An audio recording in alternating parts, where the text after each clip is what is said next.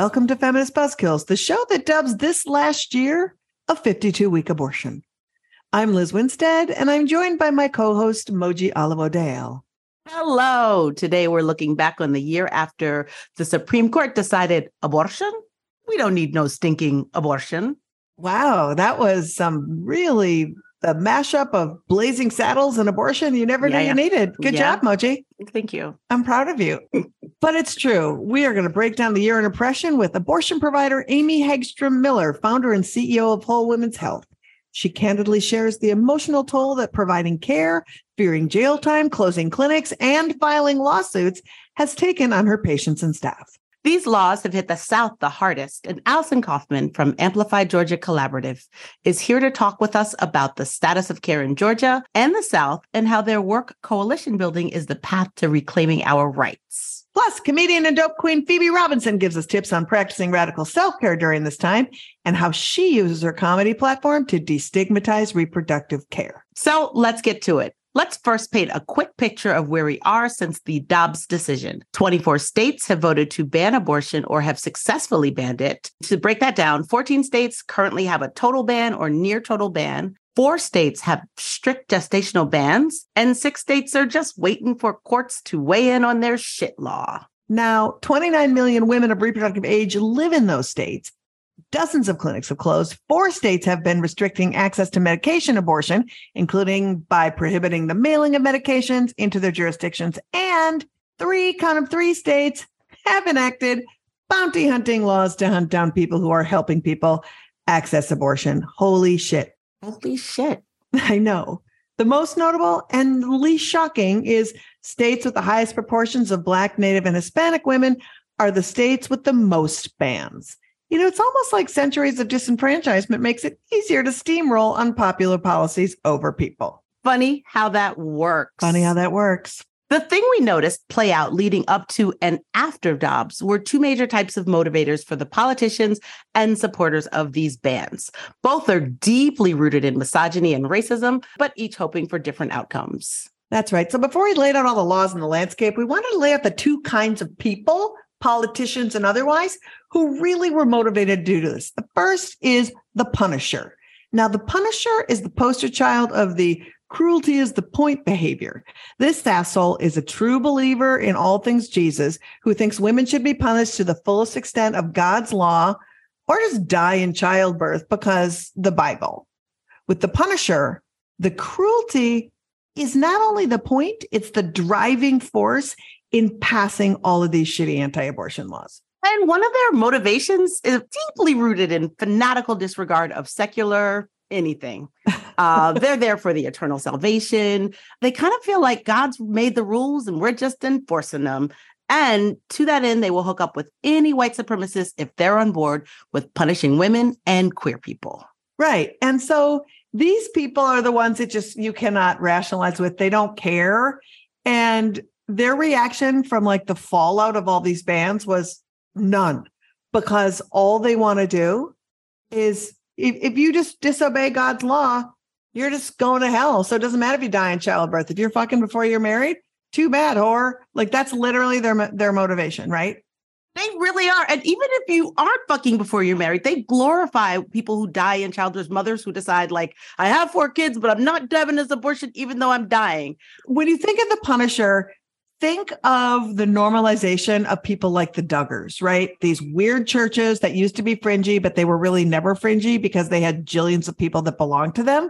And they are now taking space and a lot of space in school boards, city councils, and state legislatures. And we have to be careful for the Punishers because nothing will stop them from being as oppressive as possible.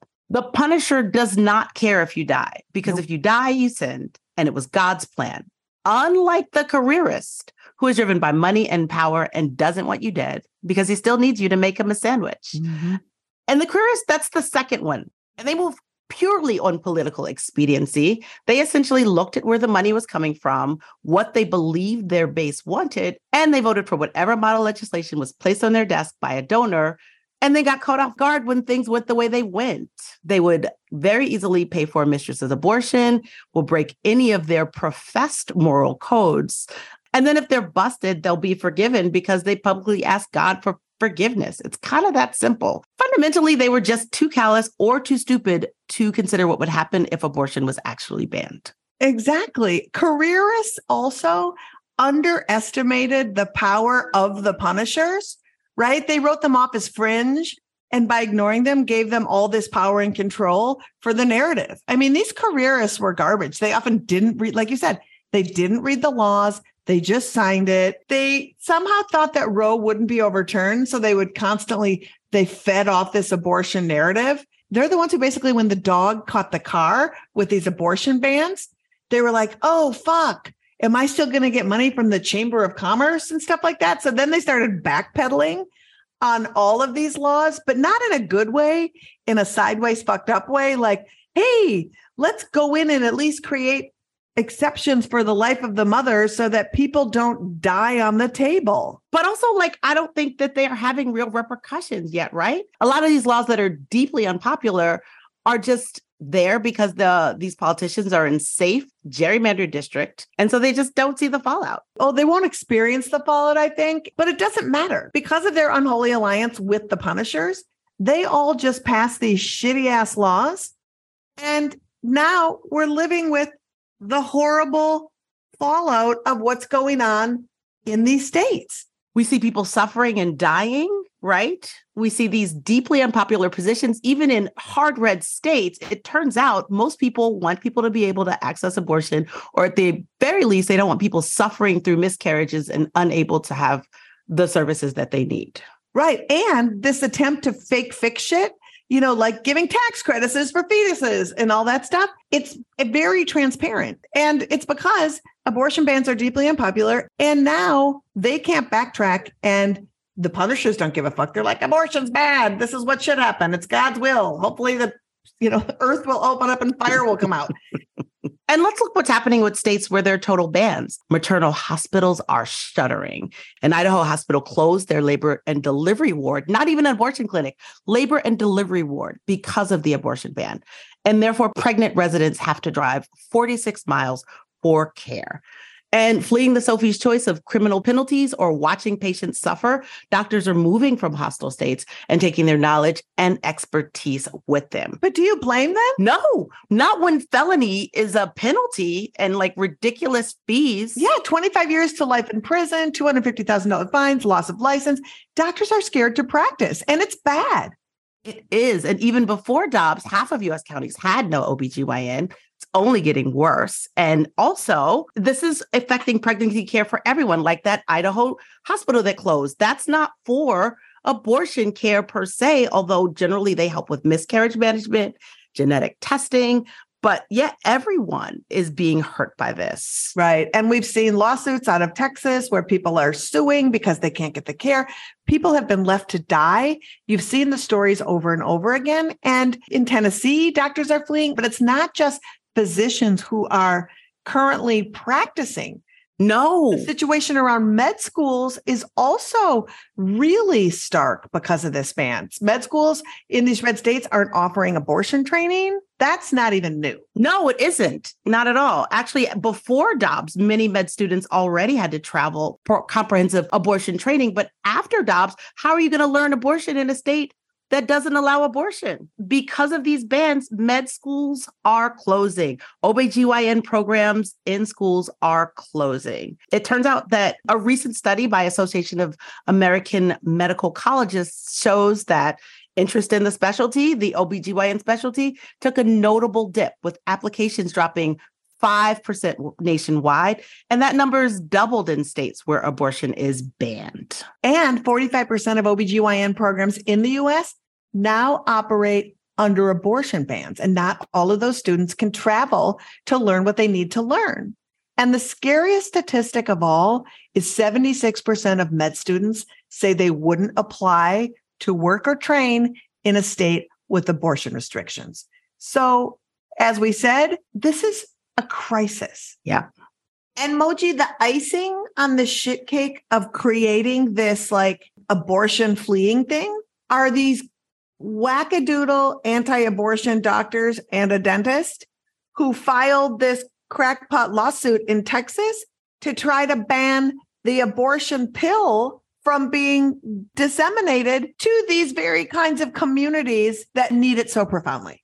Well, obviously, if you have commandeered the federal judiciary, then you can find crackpot judges to do whatever you want. And that's exactly what happened in this case. It's exactly a good example, too, of the careerists who were the bullshit people who are like, if Roe's overturned, it will just go back to the states and then there'll be states' laws. Well, that's not what happened. Roe got overturned. And the first thing that happened is these crackpot people tried to get a federal ban on the abortion pill because they know if the abortion pill is out there in the world, it will be the saving grace for these very states that have decimated access to abortion provision, no more doctors and med students from coming. And so now we're just faced with so much hellish reality. And as we do this podcast, we sit here and wait for that ruling to come down, which whatever they decide, it will definitely go to the Supreme Court. And then that will be the next fight that we move on to in year 2 without Roe. Liz, I'm praying that we are not having a 1-year anniversary of the time they ended the abortion pill episode next year. I do too, because I don't want to come back and talk to our next guest, who is actually one of the plaintiffs suing the FDA to protect the abortion pill, to find out that it has all been for naught.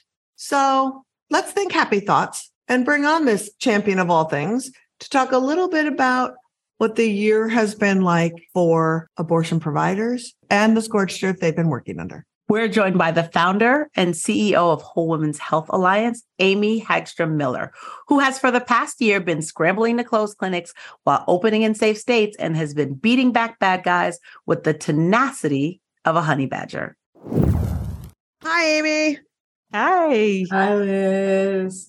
Hi, Moji. Hey. You know, Amy, as we were deciding that we were going to sort of look back on this year of Dobbs, you were our first person that we wanted to talk to because you have been in this game for a long time and you have been providing care in a whole host of states. And so before we sort of start diving into the meat of how the landscape has shifted, let folks know a little bit about the history of Whole Women's Health and Whole Women's Health Alliance, where you've had clinics, where you are currently offering abortion care, and sort of how you've been functioning overall. How long do you have? We got all day, baby.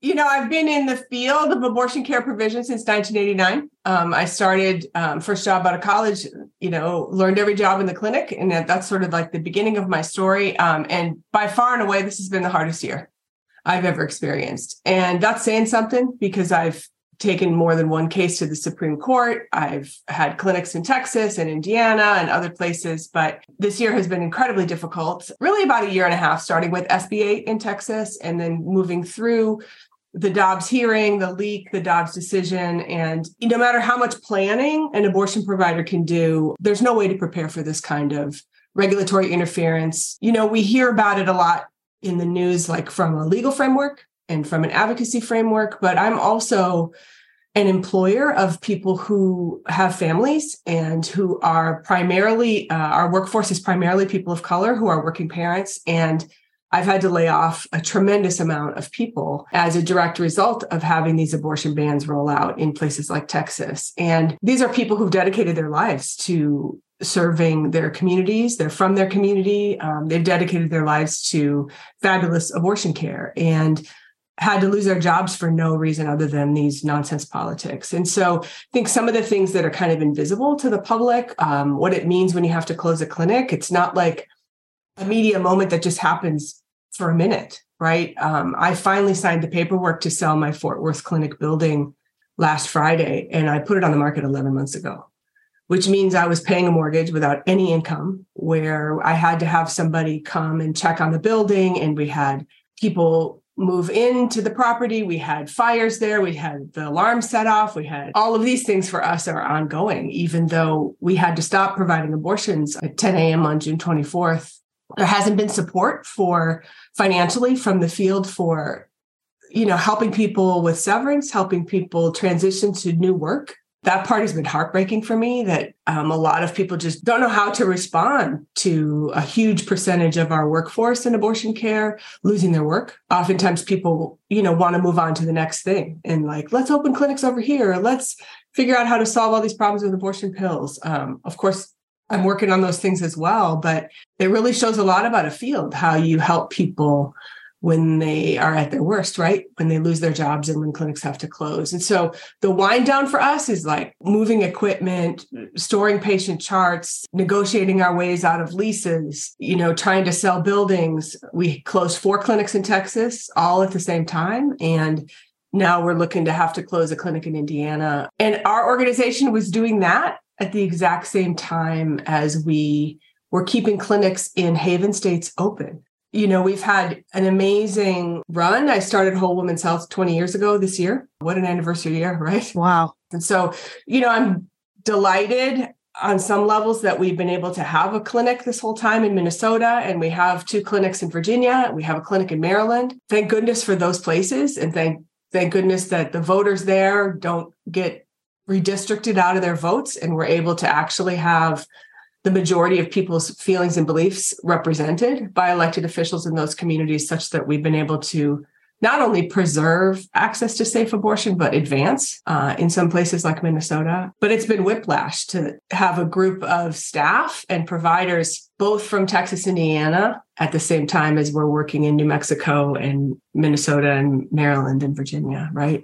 I guess the other thing I'd touch on is just the profound grief that not only I have, but my team has. It's hard to just bounce back from, letting people go and losing work that we've dedicated our lives to in Texas, and just saying, oh, now we're going to go to New Mexico, or now we're going to look at Southern Virginia, or let's go to Illinois. It's just absurd what providers have been put through and what our patients have been put through. It's hard for me to get on the bandwagon of this sort of like heroic narrative that like, oh, it's awesome. We raised $10,000 to help somebody travel 2,000 miles for an abortion. Like, that's just a tragedy. It's not, for that individual person and that one abortion that they were able to get, I'm all for it, right? I've been part of trying to help make that happen. At the same point, that can't be okay. That can't be what our future is like, where a few people figure out how to thread that needle and a few people make it through that sort of more and more and more narrow little tunnel we've created. And the vast majority of people that we need to be able to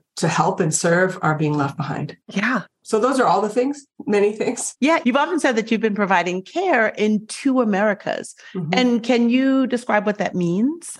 Sure. So I think now, after Roe's fallen, I think people see it more clearly, but we saw it at least a decade ago at Whole Woman's Health. I always say to people, the abortion is exactly the same, right? The procedure is the same. The consenting is the same. The hearts and minds of the people that we serve, they're holding similar narratives and similar feelings and beliefs. But the way people get an abortion in Minnesota or Maryland or Virginia, and the way people get an abortion in Texas or Mississippi or Louisiana, night and day, different. And it has absolutely nothing to do with the complexity of the medical services. It has everything to do with political interference and anti-abortion extremism. And so what people have to go through to access a safe abortion in Texas, and now they can't get one, but what they had to go through, took days and took miles and took all of these hurdles and hoops. Whereas, in some places you can make an appointment and on the same day you have a pregnancy test and you can be unpregnant the next day. That's what it's been like to operate clinics in what has felt like 2 different Americas, as we've seen abortion now banned completely in 13 states and restricted to 6 weeks or 12 weeks in a handful of other states. I think it's emerging even more starkly for people to see that your rights depend upon your zip code. To talk to providers, they have seen the writing on the wall for a long time because providers have watched and understood that these are state laws that are chipping things away and that these are the laws that go to the Supreme Court that make the decision for the nation. The nation really, I think, at least started talking about it when the Supreme Court decided to take the Dobbs case. And even that was a debate, right? The stupid pundits and the people were like, they couldn't possibly do that. Are you kidding? It's 50 years of precedent. And I think to be a provider, knowing that when that decision was made to take that case, that this was the beginning of the end, right? I guess I want to go next to that moment of when you heard the Supreme Court was going to take the Dobbs case. Where were you and what was your emotional reaction to that? And where did you start your plans in motion from then? I'll say for me, I think the time that made me get my heart in my throat was when Kennedy resigned, where I was like, oh, crap, because our whole women's health case that made it to the Supreme Court in 2016, he was the person that it was my job to influence, right? It was our job at Whole Women's Health to really shift from this, legal language to talk about the impact that these kinds of restrictions have on the people we serve and to move his heart and his mind. And we did that, right? And I knew when he resigned and the timing of it and all the things around it, I was like, uh-oh. And then it just felt like some backroom deal. And then from there, it just kept going. Then there was Gorsuch, and then there was the June medical decision, which we were all like, oh, what's happening? Which was basically like Whole Women's Health 2, it was all exactly the same stuff. But when they decided to take Dobbs, and then how they decided to take Dobbs, that they were willing to insert the very core of Roe v. Wade into the case when it actually hadn't been there before. Like they used it as an opportunity to have a referendum on Roe v. Wade. Of course, I was shocked and worried, but my husband and I have this saying from years and years and years of work in Texas is that you can be angry, but you can't be surprised, right? So I was angry, but I was like, oh, we've been dealing with what's happened now nationally at the state level in Texas for decades, so all these kinds of things that are starting to happen here, it's like, oh yeah, we've done this. We've been through this, right? There's this map on my wall right back here. And you can't really see all the different colors on it, but you sort of can. There's some states that have outlines and some states that have X's and all these different things. I've been staring at that map for well over 2 years, maybe longer. I feel like I should start like a geography abortion class, right? Because I can tell you like what interstates go where, what rivers go where, what airports land where. And I think all of this has to do with how I, as a provider, started to prepare for the fall of Roe.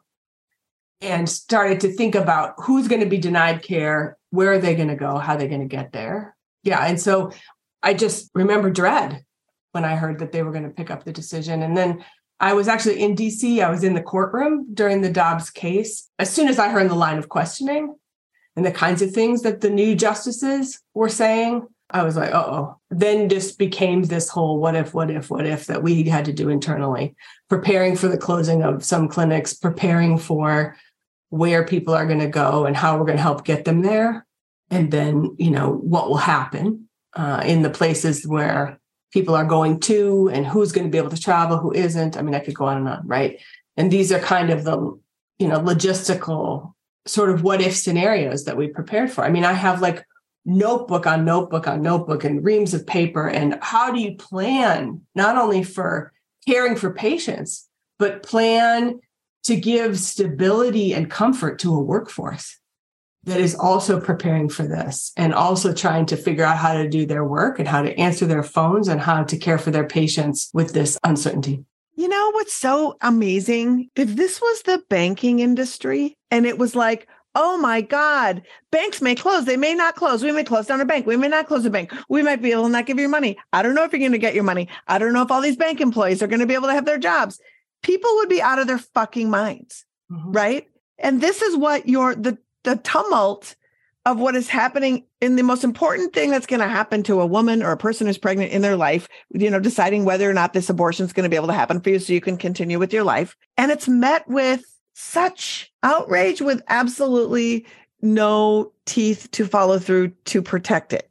I feel like it's met with punditry more than outrage, truthfully, Yeah, I think that's one of the things that's been so maddening for me this year is that this is a public health emergency and people don't talk about it in that framework. Yes. They talk about it with a legal mind, like it's all the legal people talking about it or elected officials talking about it. And we have lost the very thing that we worked so hard to build during the whole women's health case is like the narrative of impact and the conversation, not only about the patients we serve, but about the abortion provider workforce. Like the humanity of the abortion provider in the US is just missing. There's a couple instances, like we've seen what's happened to Dr. Bernard, who was on our team in Indiana. We've seen a couple of instances where we're really able to tell the stories of like, what does this mean? What does this hostility and this, terrorism mean for the actual people trying to do the work?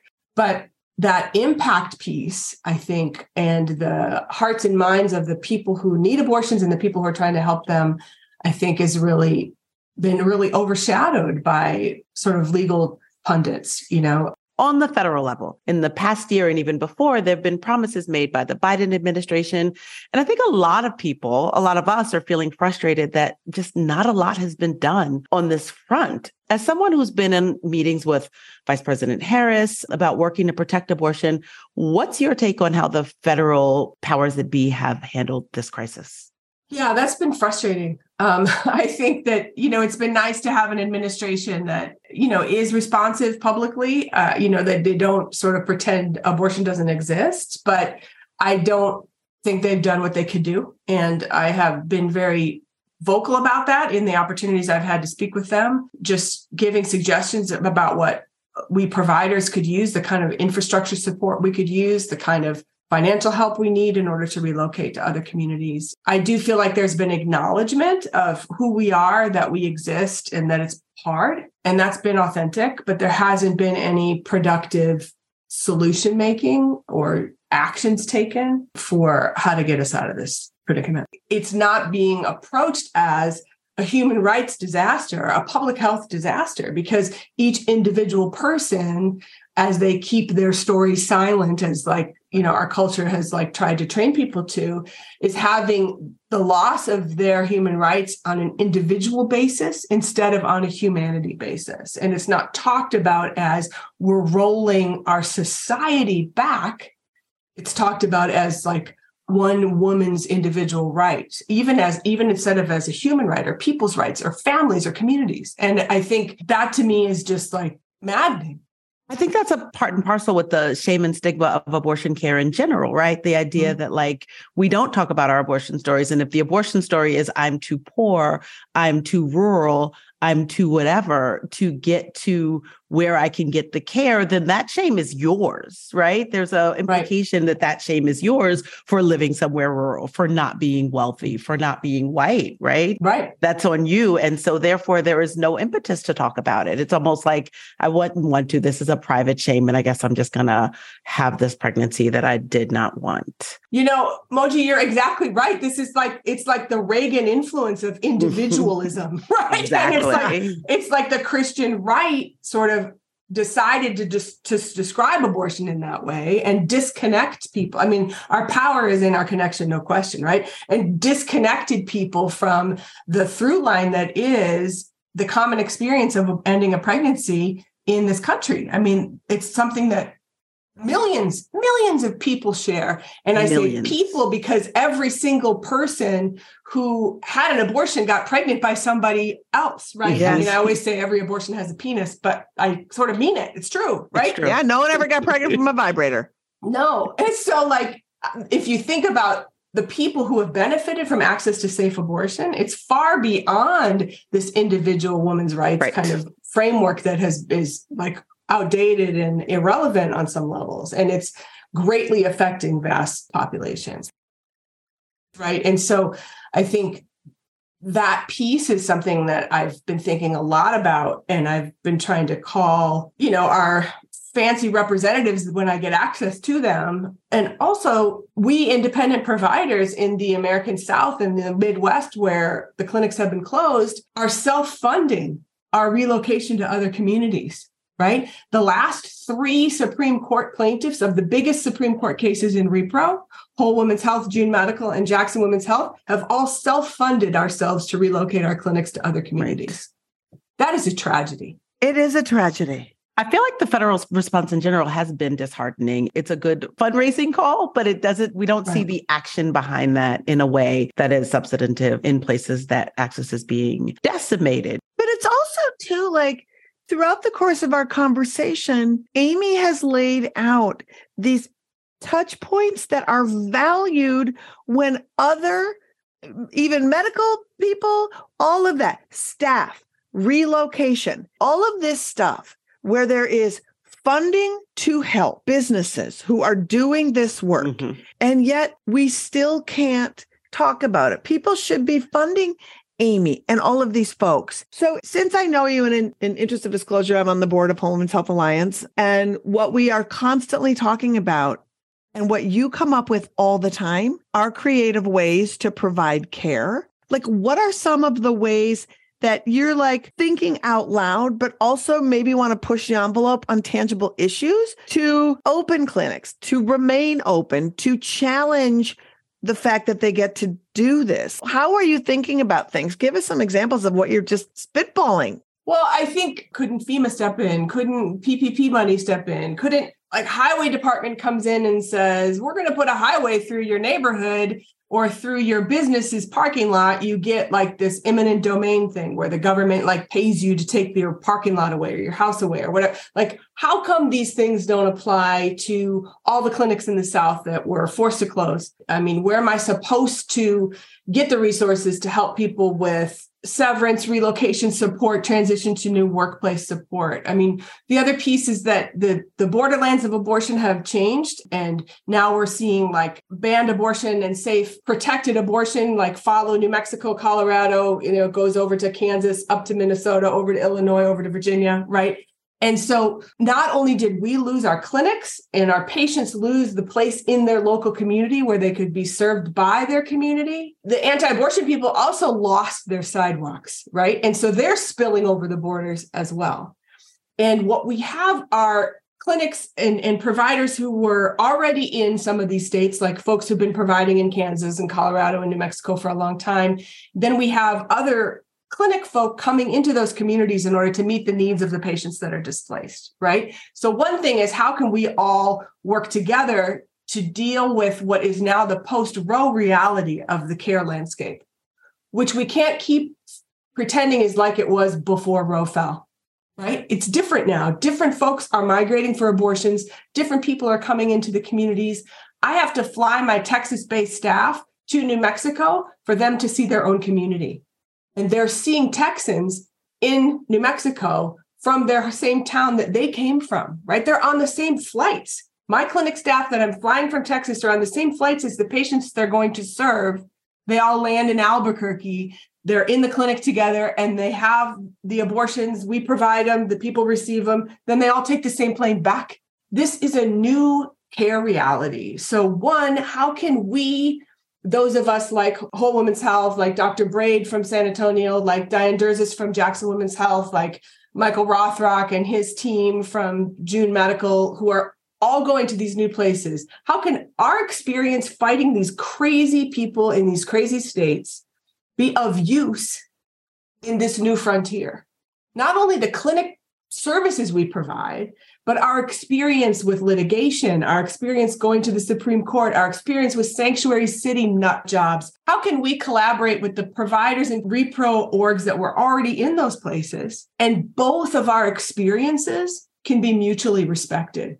Because my clinics were closed in Texas and I'm going to open over here, I'm going to go over here, I'm trying to still serve that same community. Mm-hmm. We were looking at this borderland community at one point in eastern New Mexico, and people in our movement were like, well, what are you going to do if they pass a sanctuary city ban, right? They're asking me and Andrea that question. We sued the state of Texas 12 times. We were like, fight it.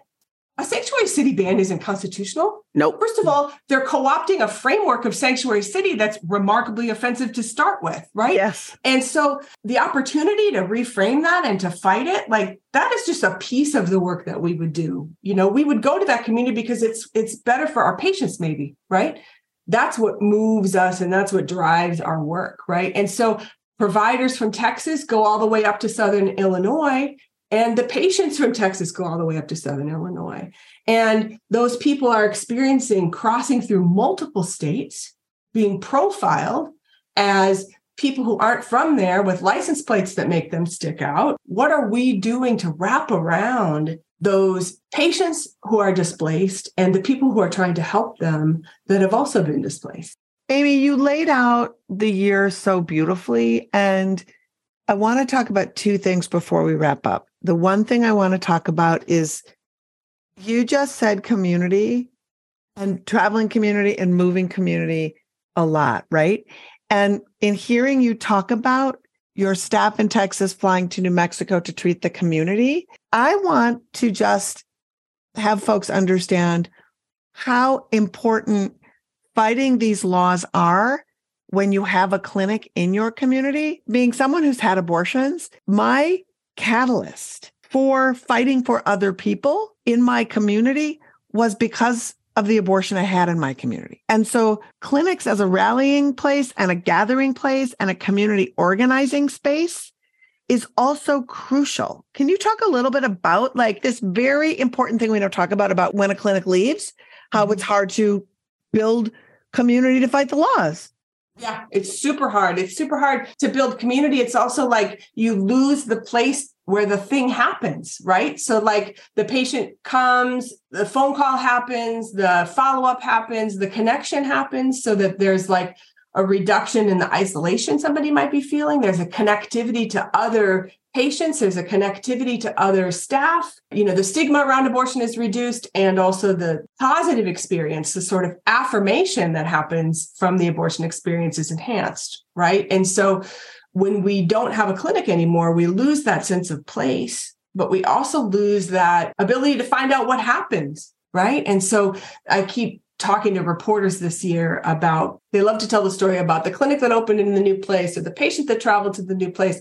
I keep telling them there's a story you're not telling because it's a lot harder to tell about the person who was denied the abortion they need and what's going to happen in their life and with their family and in their community, because it's harder to find them now, right? Like there's a lot of patients we talk to. I'm thinking of one specifically from Houston. You know, we helped her raise all the money she needed to travel from Houston all the way to Albuquerque, which is 13 hours one way, round trip. And she had to cancel her appointment 3 different times because one time the car broke down, another time the baby was sick. And then finally she was like, forget it. It's easier for me to have a baby. That's heartbreaking. There are so many people whose lives are impacted like that, that are just, I feel like they're invisible. You know, we do know that abortion is popular, right? As it's like we've been in this movement for a while as an organization, and we've been yelling like our chickens with our heads cut off and not being heard. Now people at least are like, oh shit, this is real. Wow, abortion access is a problem. We're finding politically it's more popular than any politicians. And some states, especially the ones you still operate in,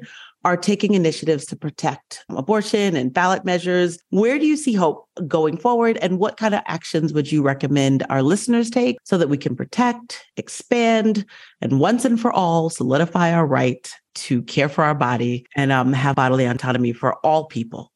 Yeah, I'm so glad you asked me this question because I was thinking about this earlier. The notion that abortion is more popular than ever, right? Like abortion is incredibly popular with everyone. In the US, Republicans, Democrats, everyone. And just trying to leverage that with our elected officials to be like, hey, you know, you could maybe say something that isn't just reproductive autonomy or reproductive freedom. You know, people don't call my clinic to say, I want to make an appointment for reproductive autonomy, you know. And so I think you're right? And so it's more popular than it ever has been in my entire career. And so what are we going to do with abortion being less accessible than it's ever been in my whole career and more popular at the same time? I think it's important for us to look at other things in history where those two things have been true. And what are we going to do with that information and about that? I think every time abortion is on the ballot, it's winning. Yep. Here again, back to what we talked about earlier, I've known it on an individual level, how for so many people, abortion delivers them into their future. And it is about relief and hope. And it's amazing to see that recognized maybe more on a collective level. I think what we can do is talk about the value that access to abortion and that abortion has in our lives, the affirmative value of abortion. Similar to how we shifted marriage equality from a legal framework to a framework of love, to talk about because of my abortion, I was able to X, right? Because, you know, my girlfriend had an abortion in college, I am now able to do X, white guys, right? Like everybody needs to talk about the positive role that abortion has in their lives. And even for those of us who've never had an abortion, to say, because I knew I always could have an abortion if I needed to, I was able to dream a future for myself equal to my husband or my boyfriend or my brother, right? we have to shift the way we talk about abortion instead of having it be a tragedy. I call it an aspirational value that abortion has, which is a little bit of an abortion pun because aspiration abortion. Boom, boom. Girls got puns. That is a huge call to action for people. Is for people not to keep that silence and for people to maybe feel more emboldened to share their experience with abortion because they can see it's popular. I think our opposition has been so loud and so mean that it's been scary for people to think that actually their abortion is completely normal and that they stand in the light and that their experience is valued and common and shared, right? Yeah. And that power to stigmatize abortion has kept so many people silent for so long. So I'm encouraged by that. I think we need to center providers. I think that those of us who've been trying to keep clinics open or trying to keep people served in places where abortion has been banned are crumbling. We've had a really, really difficult year. And at the same point, we're trying to let our expertise and our passion be available to the people who are now moving into Haven states.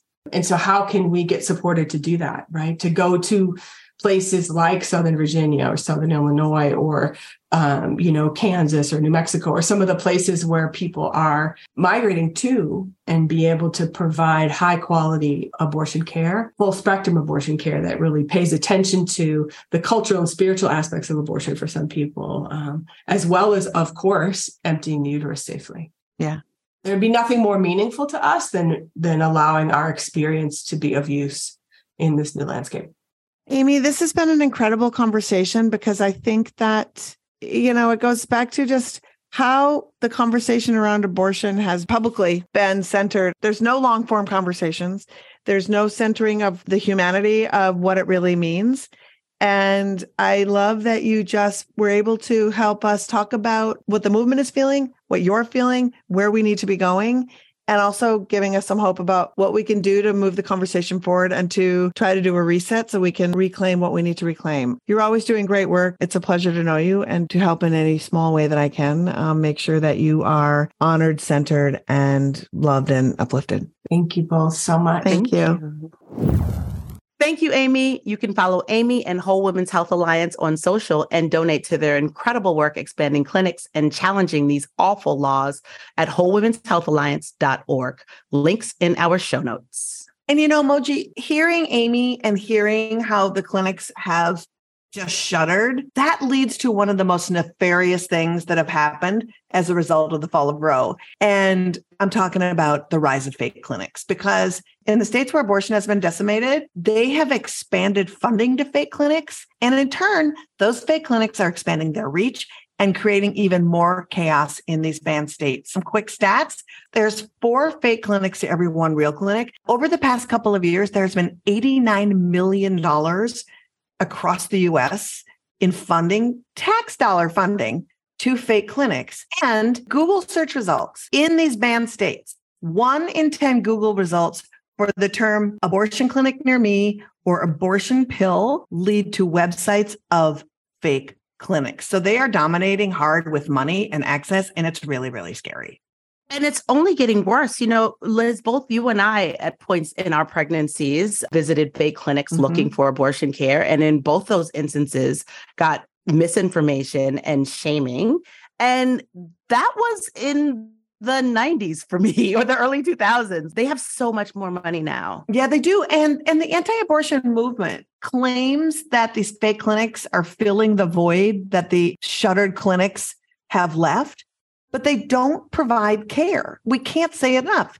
They prey on people desperate like us, searching for care. And with this infusion of cash, they have profoundly started dominating the landscape in a way that is really, really scary. And to go back to the Punisher and careerist narrative, the Punishers love them because it just forces pregnancy outcomes all the time. It just forces birth. And the careerists, again, because they either don't do research or live in a bubble, or they can hold up supporting these fake clinics as some kind of noble endeavor, have pushed for this funding.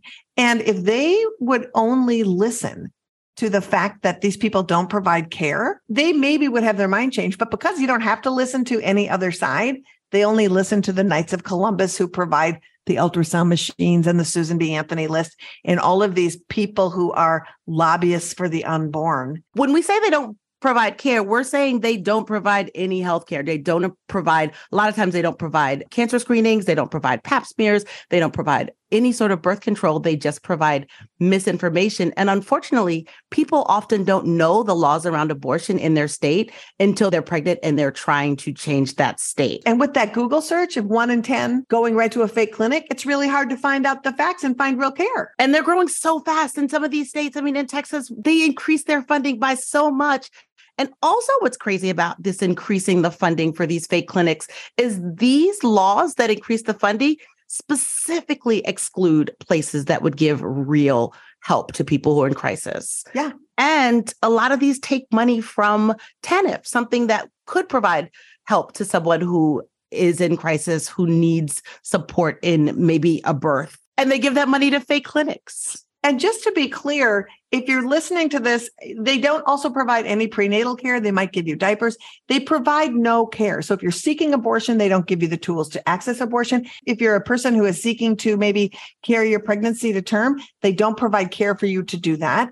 And if you're a person seeking help because you want to carry to term and want to raise your child, they don't provide services for that. And if you're wondering how the fuck is this legal? Well, the Supreme Court has said, they don't provide care, so they can literally dress up in doctor's costumes and use an ultrasound machine and say whatever bullshit they want about pregnancy and abortion because they're not actual medical providers. They're protected under the First Amendment. And you feel like you'd be safe in a place like California or Minnesota or New York.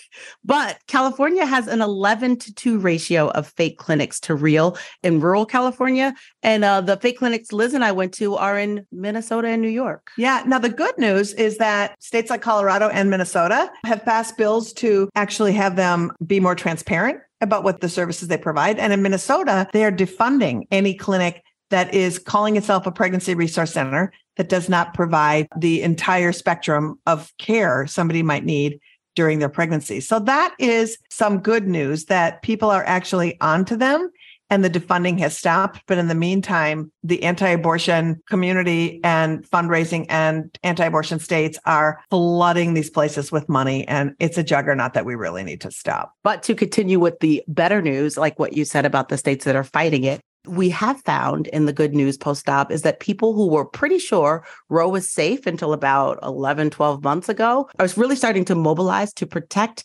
and restore abortion access. And there's some really fun stuff we're seeing in many states. There are ballot initiatives where activists are mobilizing and putting abortion on the ballot and basically trying to fight the gerrymandering through direct democracy. And it's working. Yes, it is. Even in deep red states, I'm repeating myself, abortion is a winning issue. It's more popular than any politician ever. Politicians are seeing that and running on that. It helped stop the bleed during the midterms of 2022. And progressive candidates, even in the coming elections, are really trying to run on and have run successfully on protecting abortion rights. But don't worry, the good news ends there for a hot minute, because with the success of the ballot initiatives, the anti-abortion movement quickly moved into gear to try to do some dirty tricks. One, starting their own trash-ass ballot initiatives, like in Colorado and Ohio, to like codify anti-abortion, which I don't really think is a thing. Which makes no sense. None. And they are also trying to move the threshold of a ballot initiative instead of just the popular majority to say you have to get 60% of the vote in order to pass a ballot initiative. Florida already has that. They're trying to put that in Ohio. They have it in Mississippi. And they're trying to tie anti-trans bills and all these woke bullshit bills to abortion bills so they can get these anti-abortion bills passed, because they can't pass anti-abortion bills on their own, because even in some states like Nebraska, they have said this shit ain't good. So we have to watch out for them all the time. One of my favorite dirty tricks is the administrator in Missouri who said, oh, this $51,000 bill is actually $51 million. Yeah. Just run with new facts. And that's a perfect segue into our next guest. Yep. We wanted to talk about the fake clinic rise and how activists in Georgia and the South are building coalitions to fight back. And we have an incredible guest. That's right. She's the executive director of Amplify Georgia Collaborative. Please welcome Allison Coffman. Allison, thank you for joining us. Hey, Allison. Hey, y'all. Allison, we are so excited to talk to you on this episode for many reasons, but one is it's important to remind people that Roe did not make reproductive justice a reality for Black and Brown people, as well as for low-income rural people. So therefore, in that light, can you talk about the work of Amplify and explain to our listeners the reality of what reproductive justice and access to abortion looks like in Georgia? Yeah, thank you so much. So we are the Amplify Georgia Collaborative, and we are made up of 9 reproductive justice organizations and allies working to protect and expand access to abortion in Georgia. And we do this through local and state campaigns that advance policy change, educate, shift culture, and build a wide base of support for abortion access. And I just really appreciate you starting with the note that Roe was not enough. It was not sufficient. It did not. We say Roe is the floor. Yeah, Roe is the floor. It's just the reality was that our rights had been chipped away at in Georgia for years, right? So since 2005, over 10 abortion bans and restrictions had passed in Georgia. This was nothing new. What the overturning of Roe did was wake everyone else up to the reality that so many of us, especially folks in Georgia, especially people of color, were already living. And it activated people, much like when, Trump was elected and people got reactivated around racism and xenophobia. It's the overturning of Roe made people realize the state of abortion access in the US and what it has been for so many years and what it was even pre-Roe and continue to be post-Roe for so many people. And so the context in Georgia is that we had a 24-hour waiting period. We had mandatory bias counseling. We have insurance bans. We don't have Medicaid expansion. We have limitations on who can provide abortions. And then the culmination was after the overturning of Roe, our 6-week abortion ban, HB 41, was allowed to go into effect.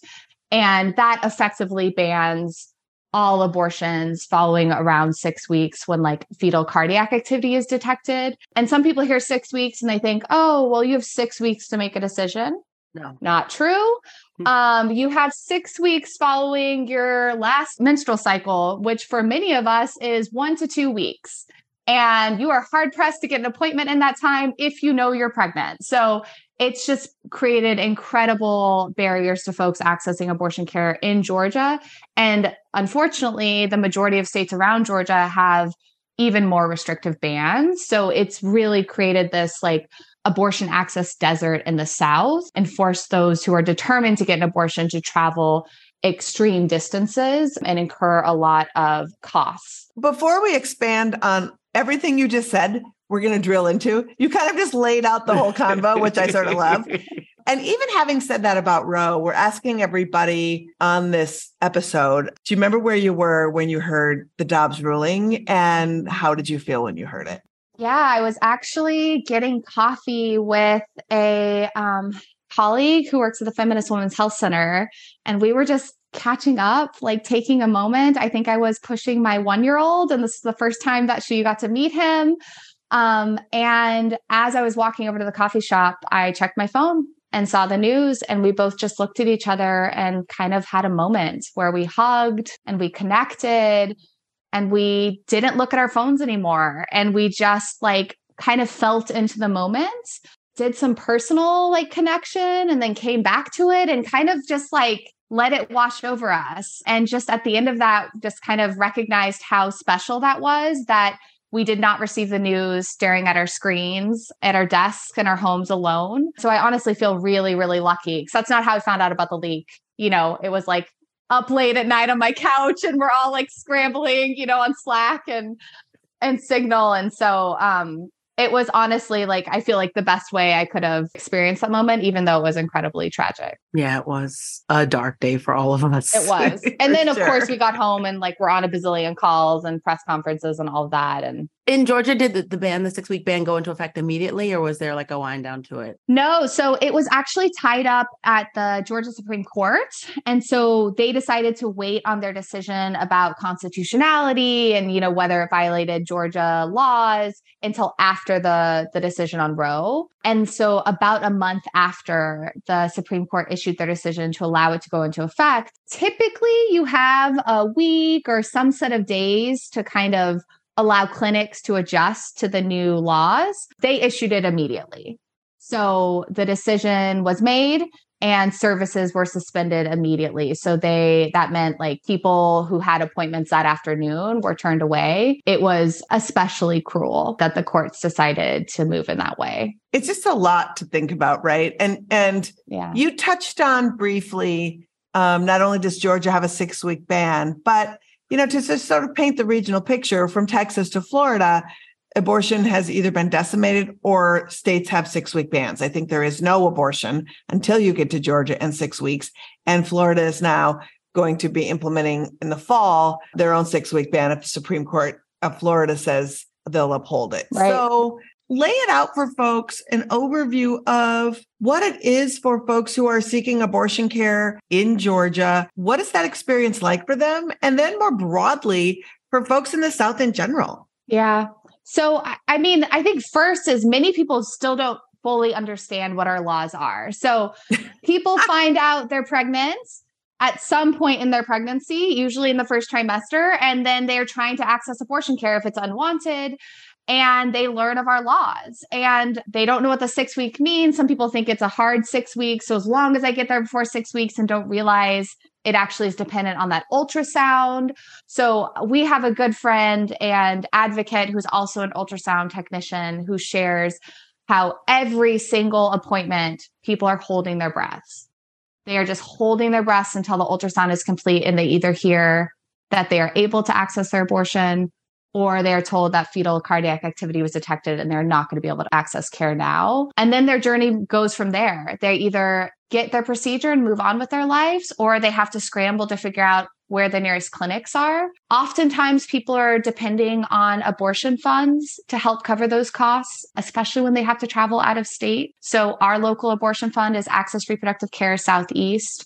And so they are usually the next stop for many people to figure out what their options are, to try to find appointments out of state. North Carolina is the main state that folks have been traveling to who are in Georgia or in the surrounding states. And unfortunately, they're going to be implementing their own 12-week ban shortly. And they have particularly arduous restrictions on medication abortion, which will in effect make it inaccessible to folks traveling out of state because they would have to be in the state for like a week, I think, to be able to complete. Yeah, they also have a 72-hour ban. Yeah, right. 72-hour waiting period. And then they have to come to the follow-up appointment, which I think also has like 72 hours between it. It has to be in person, I think. Yes, they do have it in person. So you can't just consult over the phone. That to me was like, hit me hard. I used to live in North Carolina and work with the abortion fund there. And just knowing how many people were depending on that state for access and are going to have to now travel to other states who are already slammed, right? I think we often don't talk about just like how overburdened clinics are in access states. And the more and more states like South Carolina, North Carolina, and Florida that force clinics to shut their doors, the fewer and fewer clinics there are to try to meet the need that continues to be there. And that also means people are being booked out further and further, and the costs are going up because of that. So it just becomes this vicious cycle. And I think something that's like interesting is that the number of abortions being provided in Georgia has fallen by 50%. And I think we would maybe expect to see like an even more dramatic fall because, 50%, most abortions happen after 6 weeks. So like, how do those two things match? But it is because of that like broader context, we can assume, of those other states having complete bans and people still traveling to Georgia trying to get here before that 6 weeks and hoping they can get an abortion without having to travel further outside of the South. Is there a 24-hour waiting period on top of the ban in Georgia? So it's virtual, like that can be over the phone, but it does mean that often people don't realize that and will travel and then have to wait 24 hours to then, be able to go to their first appointment. Well, I feel this so much. I live part of the time in Brooklyn and part of the time in Minnesota, and I'm on the board of an independent clinic in Minnesota. And 30% of the procedures since SB 8 in Minnesota are people who are from Texas. And it's because, the states on the way to get your care, if there are any, they're either booked to the gills or they just don't have it. And so people are traveling such incredible distances. That has been profound. I think that's one of the most profound things that happened since Dobbs is we talked theoretically for so long about the trigger bans and then watching 34 million, and I'm just going to say women because women is the statistic, but women that we know of, and then other people with uteruses immediately didn't live in a state where there was abortion access. 34 million. Yep. That's insane. And also, most of them didn't vote to lose their abortion access. Like you're saying, True. Most people were unaware that this was happening around them because they're busy living their lives. Exactly. Many are parents. Like, yep. I don't have time to follow the latest policies. Same. Just like, it's ridiculous. And like for the people that have been pregnant out there, like imagine all the travel and logistics and planning that you're trying to do as you're managing being in your first trimester. It's just right. Which is the most complicated part of pregnancy. Like for me personally, that's when you're tired. That's when you're peeing every 5 minutes. That's when you're the most uncomfortable. Yeah. You're nauseous. It's just no. And that's when you get the least concessions because no one wants to give you your seat when you look like you're not pregnant. Exactly. The thing also is, if you are someone who is desperately seeking care, you're forced to tell people about your abortion. It's just taken out of your hands so profoundly. That's the part that I remind people how many times other people get to interfere in your journey. Yep. That shouldn't have to. Yep.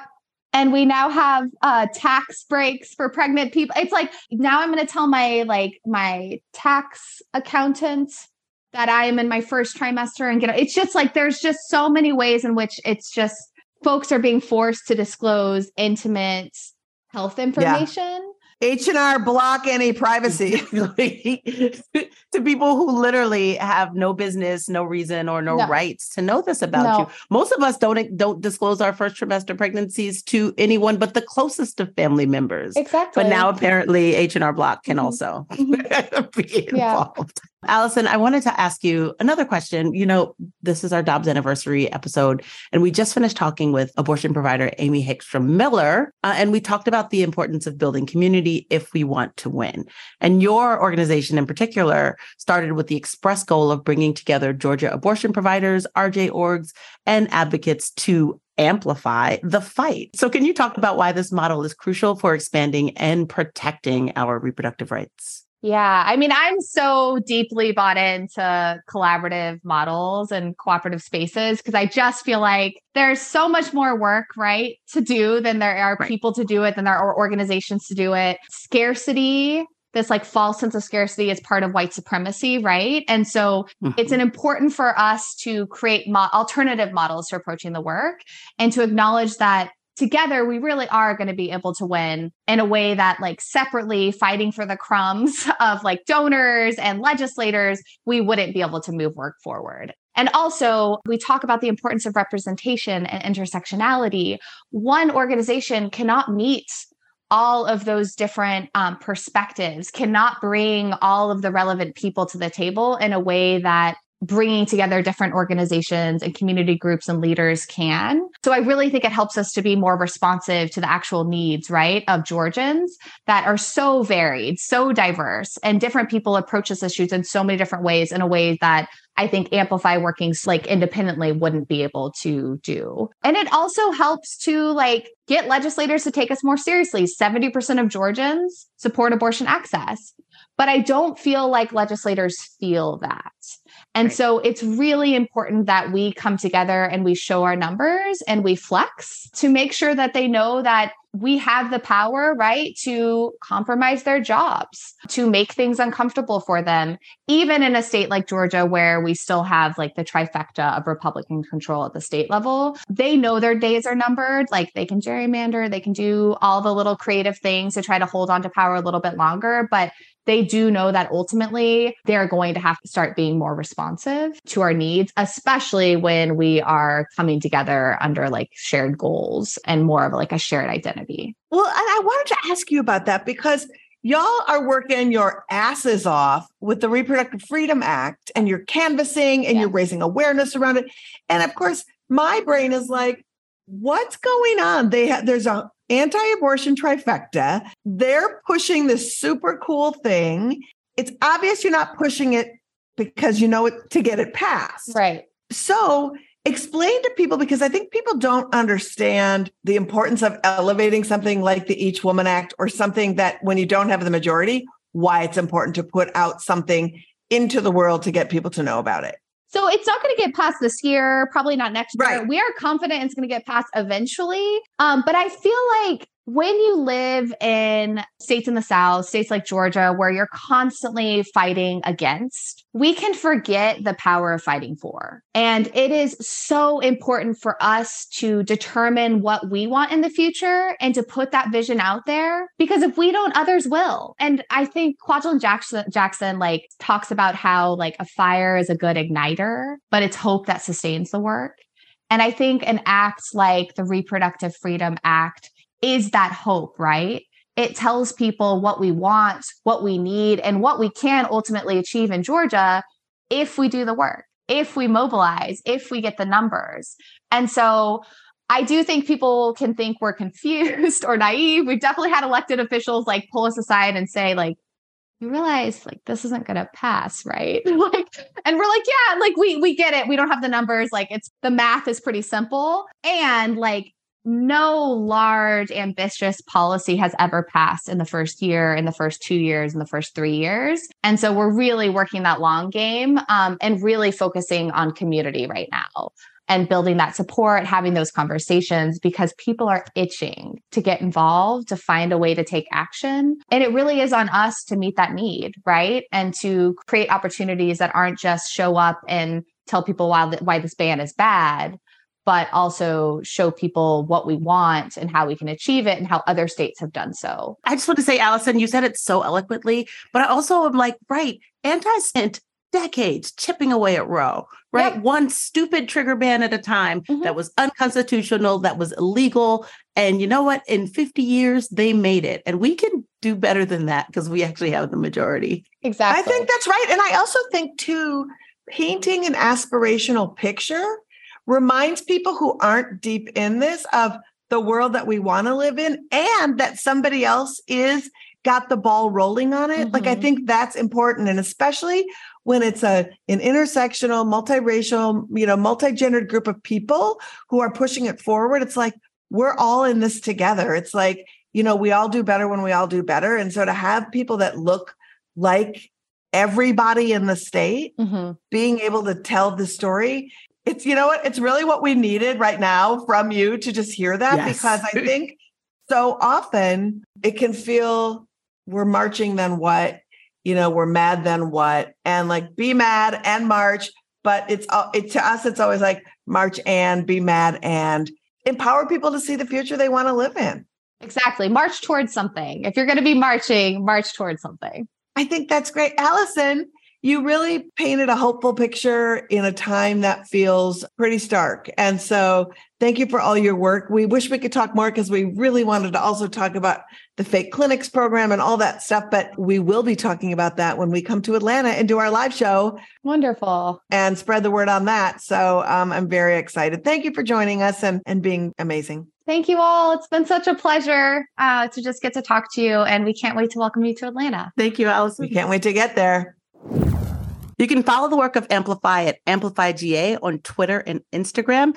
And if you're in Georgia, sign Amplify's petition for the Reproductive Freedom Act at amplify-ga.org. Links are in our show notes. This might be a good time to tell you that your friends Liz and Moji are doing a live version of Feminist Buzzkills in Atlanta on July 20th. That's right. It's going to be an incredible night. Great comedy. I'm going to do some stand-up along with the incredible comedian and actor Baron Vaughn from Grace and Frankie on Netflix. Plus, we'll be talking with members of the Amplify Collaborative and bring you all the latest news that affects your reproductive, everything. So mark your calendars. Moji and Liz, Feminist Buzzkills Live, July 20th at Terminal West in Midtown. Tickets and info are in the show notes. Come on down, Atlanta. We will be in Atlanta. We will be talking about abortion. And one of the positives of the past year is that more people are finally having this abortion conversation in public. Not just individuals, but media is speaking about abortion a little better rather than letting these anti-abortion talking points lead the coverage. I mean, that was such a mess. It was like showing that when you don't cover abortion all the time, you just use their language, Yeah. And it's been really nice to see that they have stopped using just women all the time and have tried to be better about gendered language. And they stopped calling these hatchet masters pro-lifers, at least. That's good. Mm-hmm. And they also, they stopped talking about using terms like heartbeat bill and started recognizing that what heartbeat? This is a fetal cardiac activity ban. The power of storytelling.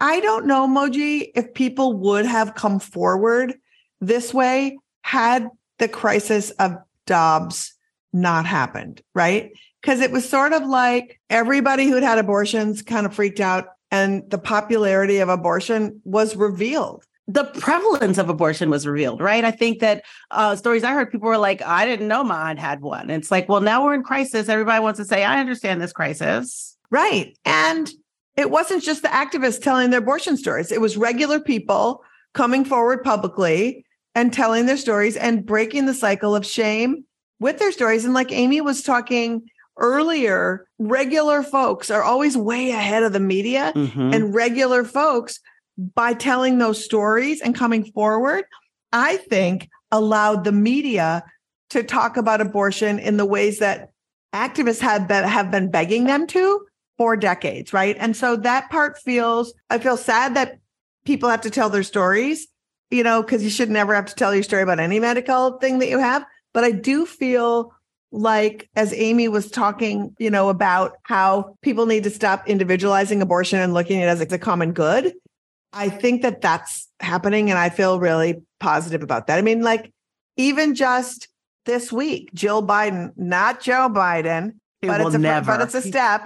Both Jill Biden and Kamala Harris, had big conversations about abortion. And Jill Biden talked to a bunch of the people who are on that Texas lawsuit who are suing because they almost died because they couldn't access life-saving abortion in Texas. And so this all feels positive. More of these stories, it's all really good. And if you can tell your abortion story, do so. So if there is a super positive, it's that this is really the first time we have owned the narrative and put it in our own terms since Roe v. Wade became the law of the land. That's 50 years of us repeating stigma. And I think that that's really, we've argued this for a while. We've discussed this for a while. That's really how we change hearts and minds, right? That's how we get people mobilized behind, the good of abortion, the necessity of abortion for healthy people. Yep, 100%. We always close out our shows with an uplifting comedy guest.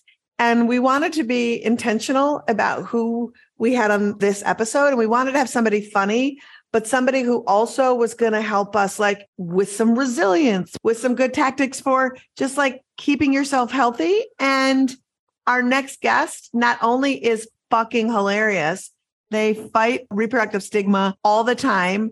They are fierce warriors and they care and write extensively about self-care. And she's about to hit the road on her Messy AF tour. It's none other than Bono's best friend, dope queen Phoebe Robinson.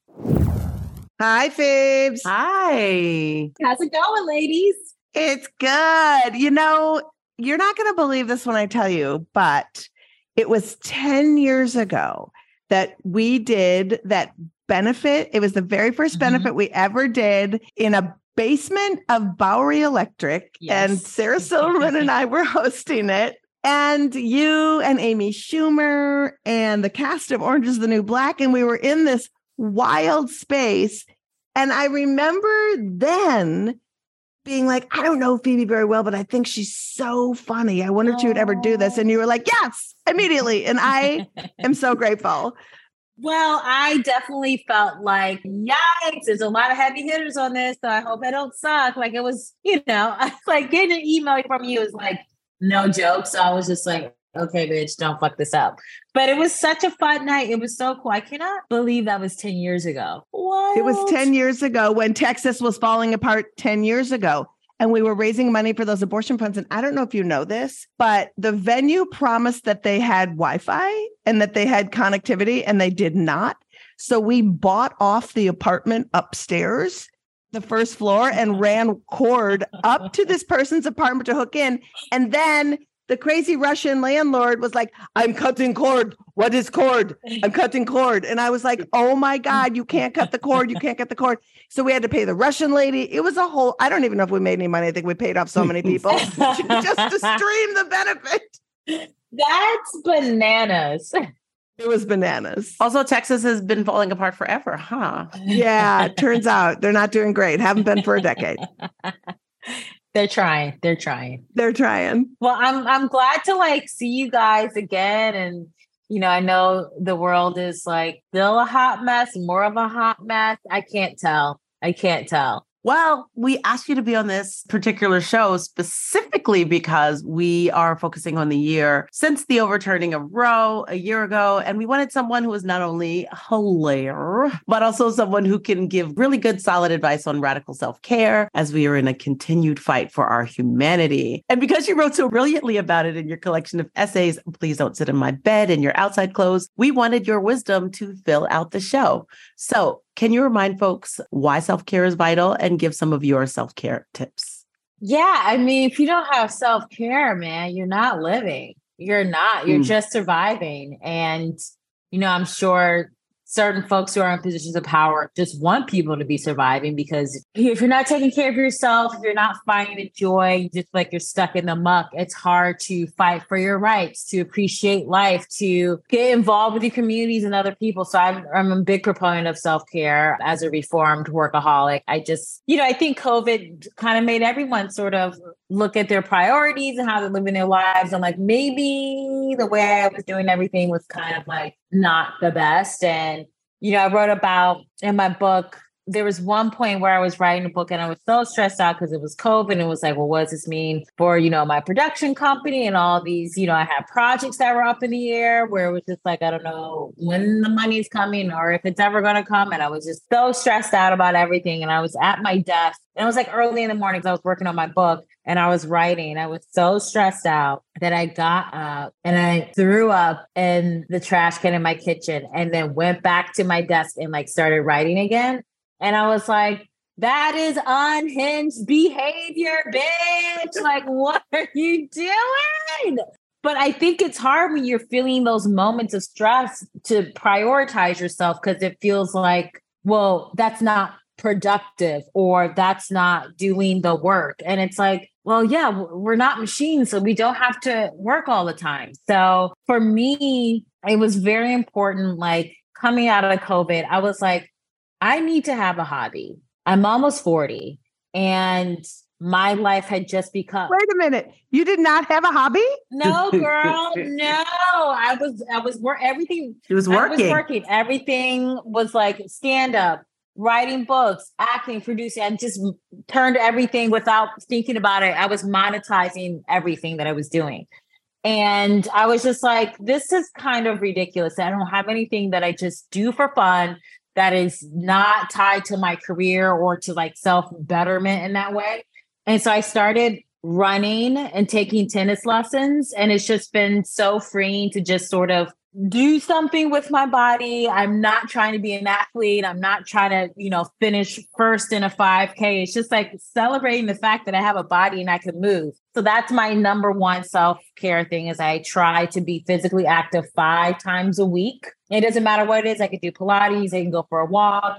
I could run. I can lift weights, but it's just something where I just have to dedicate 30 minutes to myself where I'm shutting my brain off. I'm taking care of my body. Another thing that I really sort of prioritize is self-care. Is I'm very much a person where if I get stressed out, I just turn inward. So like, I like won't reach out to friends or anything. So I just always make it a point of like once a week, I either call a friend or I meet up with a friend. We go to brunch, we see a movie, we go to a museum, we just do something together. Just as a reminder to just get outside of myself and outside of my body. And I think it can, you always go like, oh, I don't want to like burden anyone or they're always busy. And it's like, no, people want to see each other. So I just really try to do that. I try to sleep more than I was doing before. And I just try to be present. I'm very much an overthinker. And that can just make life not fun because you're just always thinking of 1,000 different ways you could have done this conversation or did this thing at work. And it's like, can you just have fun for once?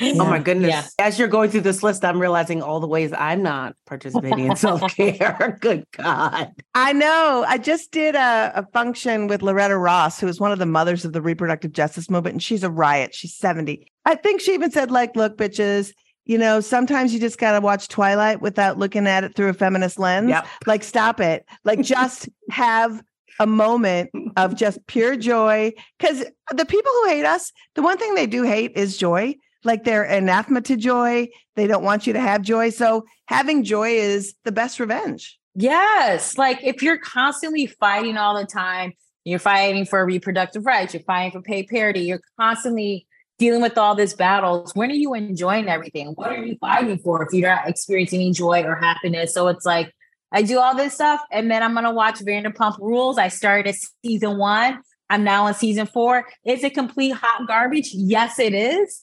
But sometimes you need a little garbage to offset the seriousness that we're all facing every day.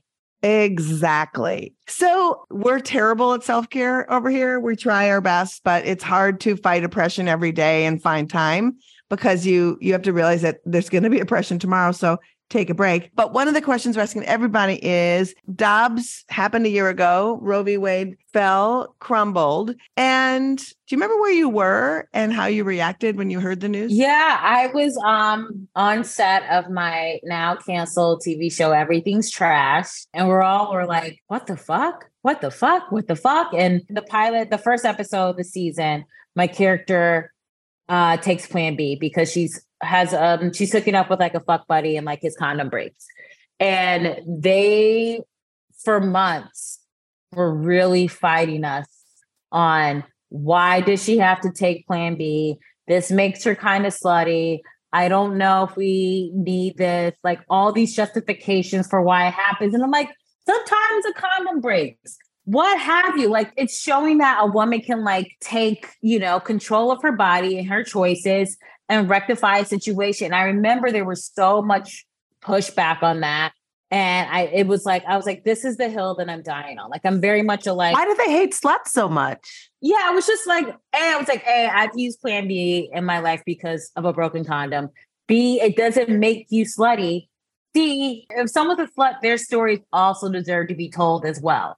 So I think this sort of narrative that there's only a proper way to be a woman, or like, I think if my character was like, oh my God, what is this going to mean for my life? And have this like moral dilemma. It was just like, no, I am a woman in Brooklyn. I have a podcast. I have my friends. This thing happened. I'm going to get my Plan B and then like go hang out with my family. Like, I think they sort of felt like, why is she just so chill about it? And I was just like, I think we have to reframe the way that we look at women and how they make their choices, and understand that A, not every woman wants to be a mother.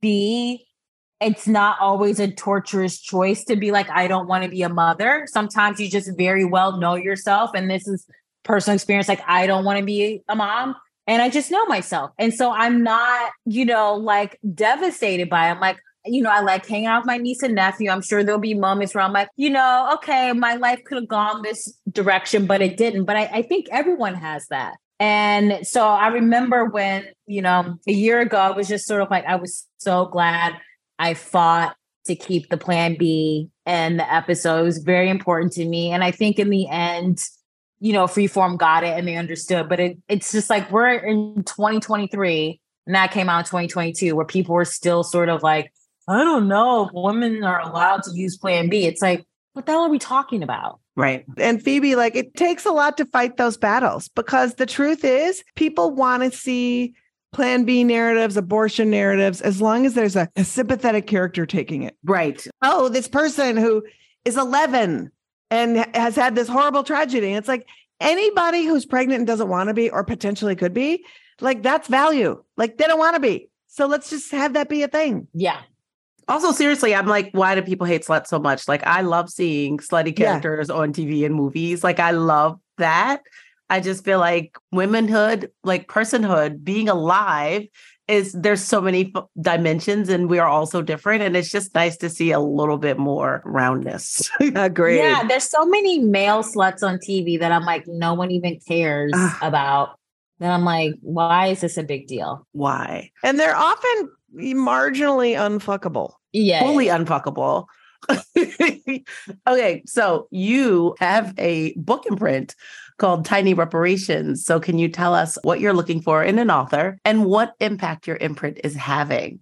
Seriously, for a person who's a reformed workaholic, like you're doing a lot. It's no joke. Whoa. Yes, it's a lot. But what I will say is that I take time to, like, if I ever do like a work trip out of the country, like I'll just stay a few days and just have like, I'll go like explore. I'll have a friend fly out and meet me. So I'm really trying to balance the play with the fun. But yeah, Tiny Reparations books, like I've always wanted to have an imprint. And I was talking to Plume, which is my publisher, before COVID happened. And then once it happened, I was like, oh, this isn't important anymore. And my lit agent was sort of like, well, you're reading every single day to cope with COVID. I think a lot of people are turning to books. And so I was like, all right, let's do it. Let's go for it. Because I, remember when I was shopping around my first book, You Can't Touch My Hair, in 2015. And my publisher, Plume, was the only one who wanted to publish me because other imprints were like, this isn't sellable. It's not, nobody wants to read books written, like an essay collection written by a Black woman. This isn't relatable, all these things. And I was just like, it's 2015 and we still think that Black people writing books is weird and nobody wants that. Also, that at the very least, Black people don't read. Black people like to read about Black people if no one else does. And there's enough of us to maintain a book. Yeah. So I was just like, I never want, anyone who I don't publish their work is not because of how they identify or who they are. It's just, I don't feel like I'm the right sort of shepherd for them. But we're publishing essay collections. We have one by Reggie Watts coming out in October, which is cool because when I first started doing stand-up in New York, I used to like go to his shows and watch him. So to now be like publishing his book, I'm just like pinching myself. Poetry, fiction, nonfiction. So it's really exciting. We're trying to keep the book list to like 5 to 10 books a year because we really want to be able to devote energy to each author, not just feel like they're just one of many.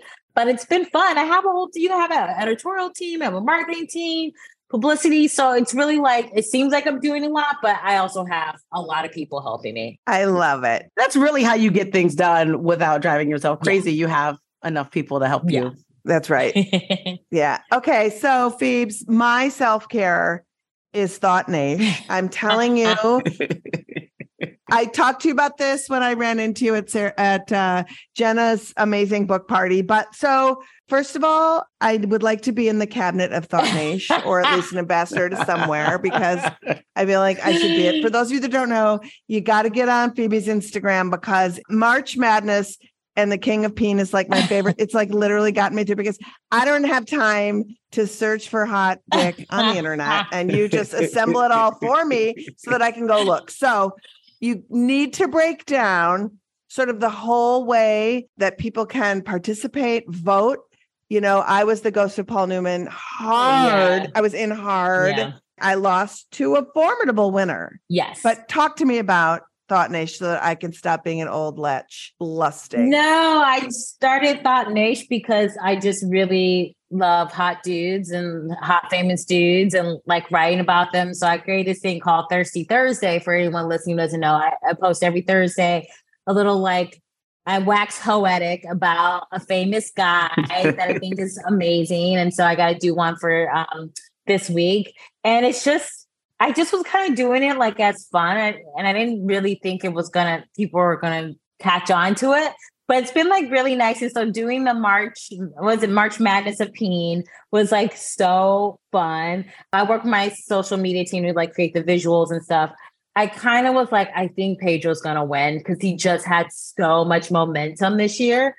Yeah. But it was like super fun. I really wanted the ghost of Paul Newman to go farther. No offense to Henry Cavill, but I'm like, he's no Paul Newman. You know what I mean? Like, come on.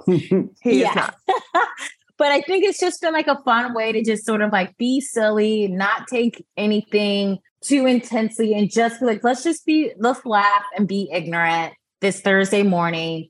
And then we can move about our days. And I think there's a lot of like, I don't know, I just want people to sort of like loosen up a little bit. And maybe I'm just projecting because I definitely have my therapist and my life coach at different times be like, I don't feel like you're having a lot of fun. I feel like you're doing a lot and you're working really hard, but I don't think you're having fun. And so I think it's just good to just have these things like Thought Nation where it's like, it's silly and it's funny and it's joyful and that's all it has to be. And that's okay. And you are making deposits in people's spank banks around the world. And a grateful nation thanks you. So you are you're like Mackenzie Scott of literally just depositing beautiful thoughts of Peen. You're the Mackenzie Scott of Peen. I will take that honor.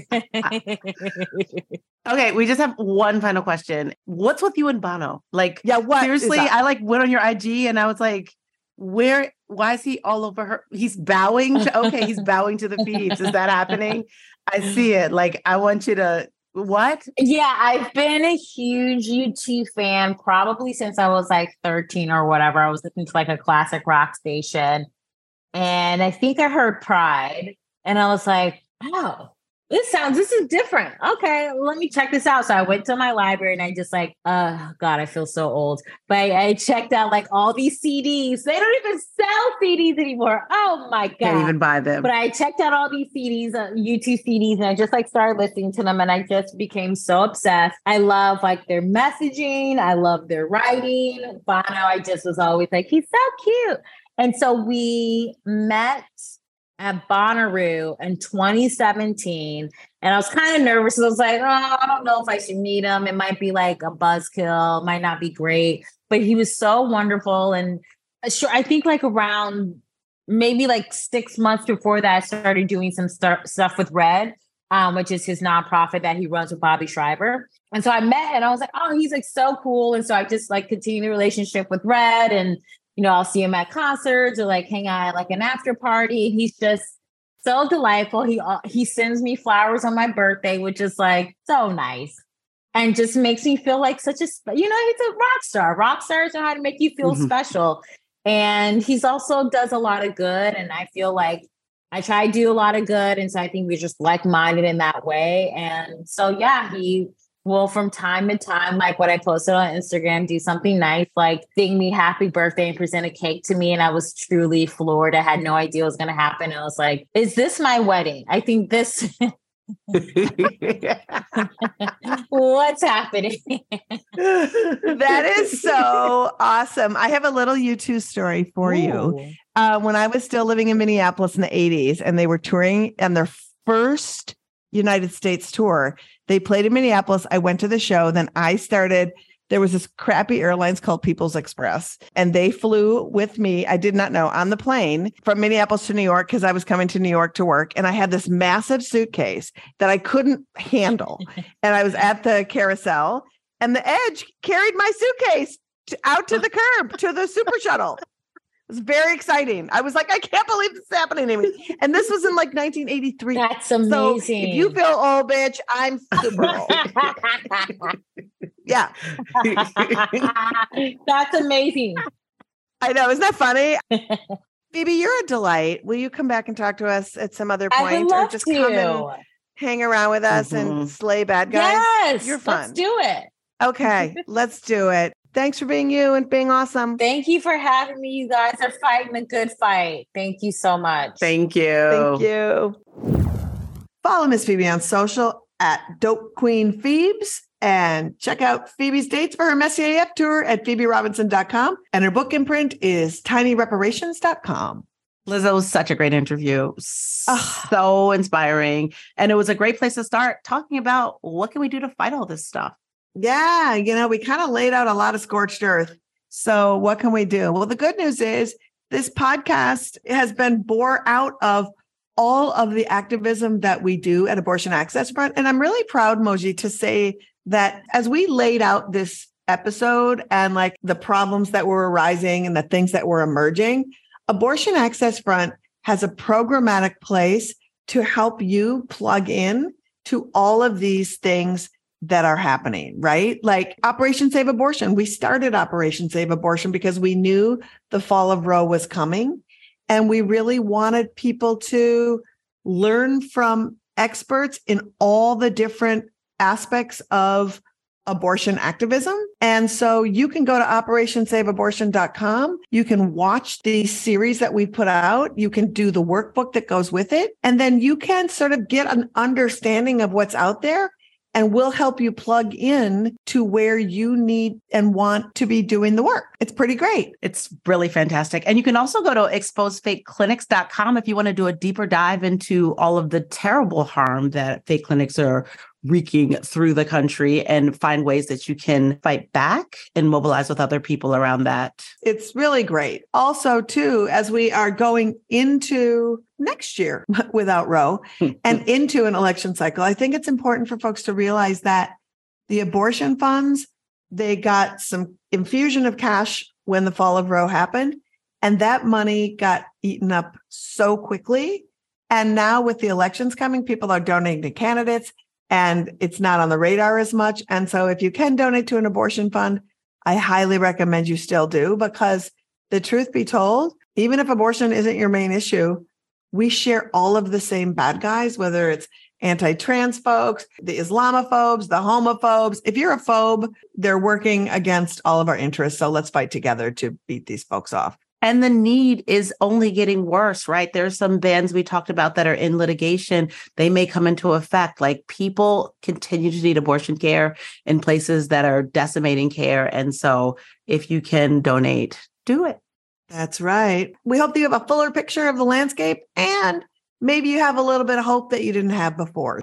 Thanks so much for listening. We always appreciate having you. So like and subscribe our show, get us some love with a 5-star rating, stay connected on social media at Abortion Front, and let's make a difference together and have some fun doing it. I want to thank our guests, Amy Hagstrom Miller, Allison Coffman, and Phoebe Robinson, for taking this look back with us. And a reminder, all of the info to follow all of their work will be in our show notes. And if you're looking for abortion care and don't know where to turn, go to ineedana.com for the best, most up-to-the-minute resources on medication abortion, clinics near you, and how to get financial assistance for your procedure. And another reminder, people, we are going to be doing a live pod in Atlanta. It's going to be at Terminal West, July 20th at 8 p.m. Liz here with me is going to be doing some stand-up along with comedian Baron Vaughn from Grace and Frankie.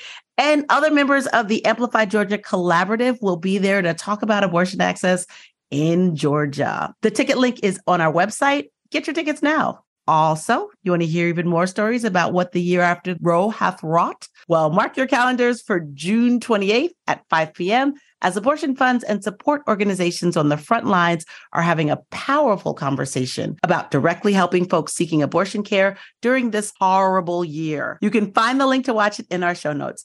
And you could get info on our activist calendar at operationsaveabortion.com. Next week's guest, we continue the conversation with Kat Riley, Policy Director at the Colorado Organization for Latina Opportunity and Reproductive Rights, or COLOR, and from the new film At Your Cervix, director and producer, Imagine. Join our Patreon. You'll support great content and get cool FBK merch and experiences. All pledges support this pod and all of our activism at Abortion Access Front. Pledge at patreon.com/feministbuzzkills. FBK is edited by Remy DeTournay and is produced by Abortion Access Front. Thanks for listening. We hope we are giving you the knowledge and actions you need to fight with us. That's it for us, but we leave you with a steaming, flaming pile of whole ass celebrating the fall of Roe. Watch this, watch this, watch this. It's the morning of Roe v. Wade being overturned. I'm in my office and I hear this shout, cry, whimper, squeal all at once. And I came running to my wife's office to see what was wrong. And she's weeping mascara everywhere. And she says, it's overturned. The cries and shout went from her office into the first service of Mark's Women Conference, where this place exploded. Tears and crying and shouting and losing our voices. And then we got on social media to see what the rest of the world was going to be celebrating with us, and it was silent. Feminist Buzzkills, the podcast from Abortion Access Front. New episodes drop Friday. Listen, subscribe, give us 5 stars.